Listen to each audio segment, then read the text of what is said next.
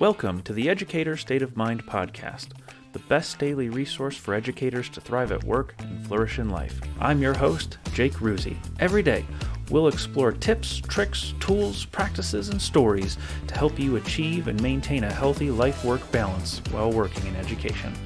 Let's get to it.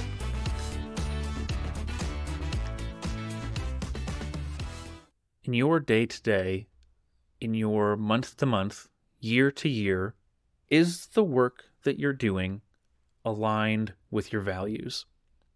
That's the question for today on how to bring a little bit more joy into your work by working to your values and prioritizing what you do based on your values.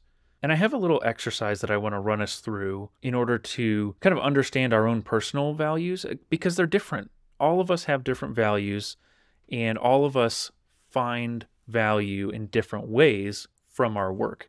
Even though we're all working in the same place, we're all kind of doing the same thing to some degree, the way in which we do it and the joy that we find in it is different for everyone. So I want to run you through this quick little activity. Whatever you're doing right now, just take some time to think about your values as it relates specifically to your work in schools. Now, I posed this question to a Facebook group asking people what their top value was for their work in schools. And two really stood out as the most important to all the people that answered: integrity and relationships. And those two are really good, I think. Building relationships with students, building relationships with colleagues, placing relationships as a means to help people achieve more, which I've talked about in an episode of the podcast previously, you can find it, are really, really important things in our work. And it's something that, according to at least the people who answered this Facebook question, it's something that we value a lot in schools. And I'm sure some of us are probably sick of people talking about relationships. But integrity was definitely the number one value across the board. And there was a couple other good ones too that I wrote down. So authenticity, trust, empathy, equity, respect. A couple of ones that weren't super popular but still stuck out to me: vulnerability, service, loyalty, which we'll come back to, and innovation. And all of these things, I think, have a very important place in our work. And so, as you're thinking through your values, feel free to pick one of the ones that I just listed, or one that I didn't list that you find important. Because again, just because a bunch of people on Facebook posted this as their important values doesn't mean it has to align with yours. Pick your values. For me, I want to talk about relationships. That's something that I value. I value relationships, I value collaboration and communication, among other things, but those are the three that I'm going to kind of run with for now. Now, if you have your values, define them. What does that mean in your role? So for me, if I'm thinking about relationships, I really want to think about how do I build the best possible relationship with not only my students, but also my colleagues and my families and the community. And in thinking about how I like to do my work, the relationships I build are the means for me of how I actually get things done. And I talked about this on another episode of the podcast. You can go check it out. I can't remember the number, but I'll put it in the show notes for you, where relationships make my job a lot easier. If I have good relationships with my students, it's so much easier for me to work through difficult things with them. Difficult things that I have to work through no matter what. So if I have a good relationship with them, boom, it's that much easier.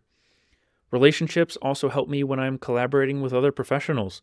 In my role, I have to talk to a lot of different schools, talk to a lot of different people, and I've put a lot of work into trying to build positive relationships with people all over my school district because it's essential to my job. And so I value relationships a lot.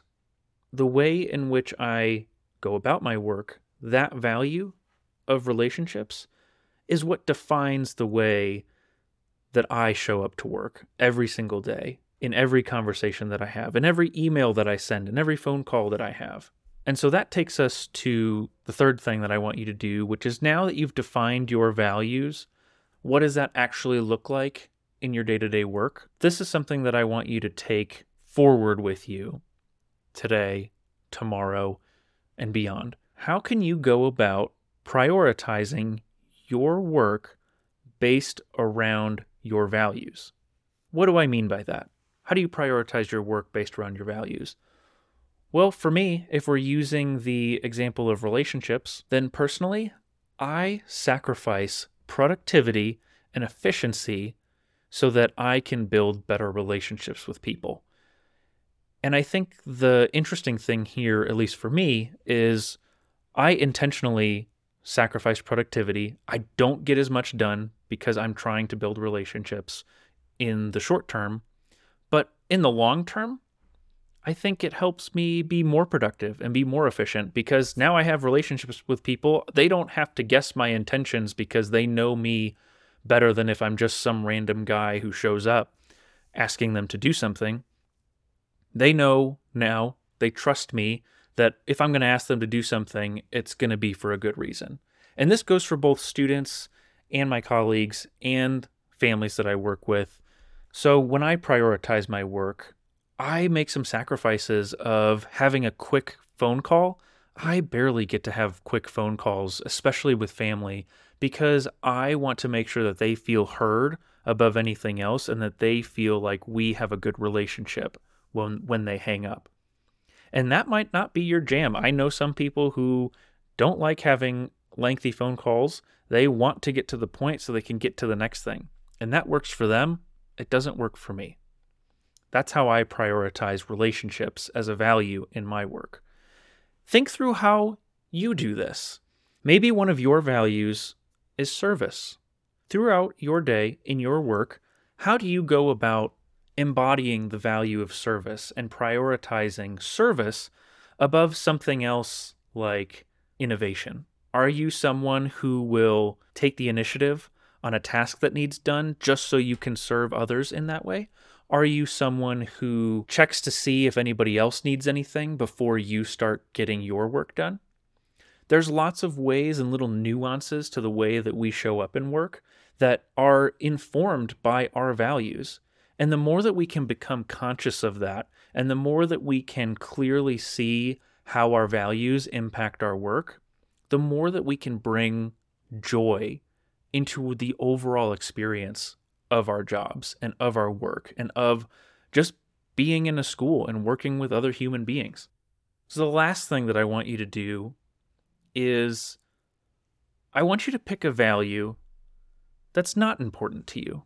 Maybe it's one of the ones that I listed. Maybe it's a value that you've heard other people talk about that you just don't understand why they are always bringing this up. For me, one of the values that I saw get brought up in that Facebook group was loyalty. It's not something that I'm personally drawn to as a value in my work.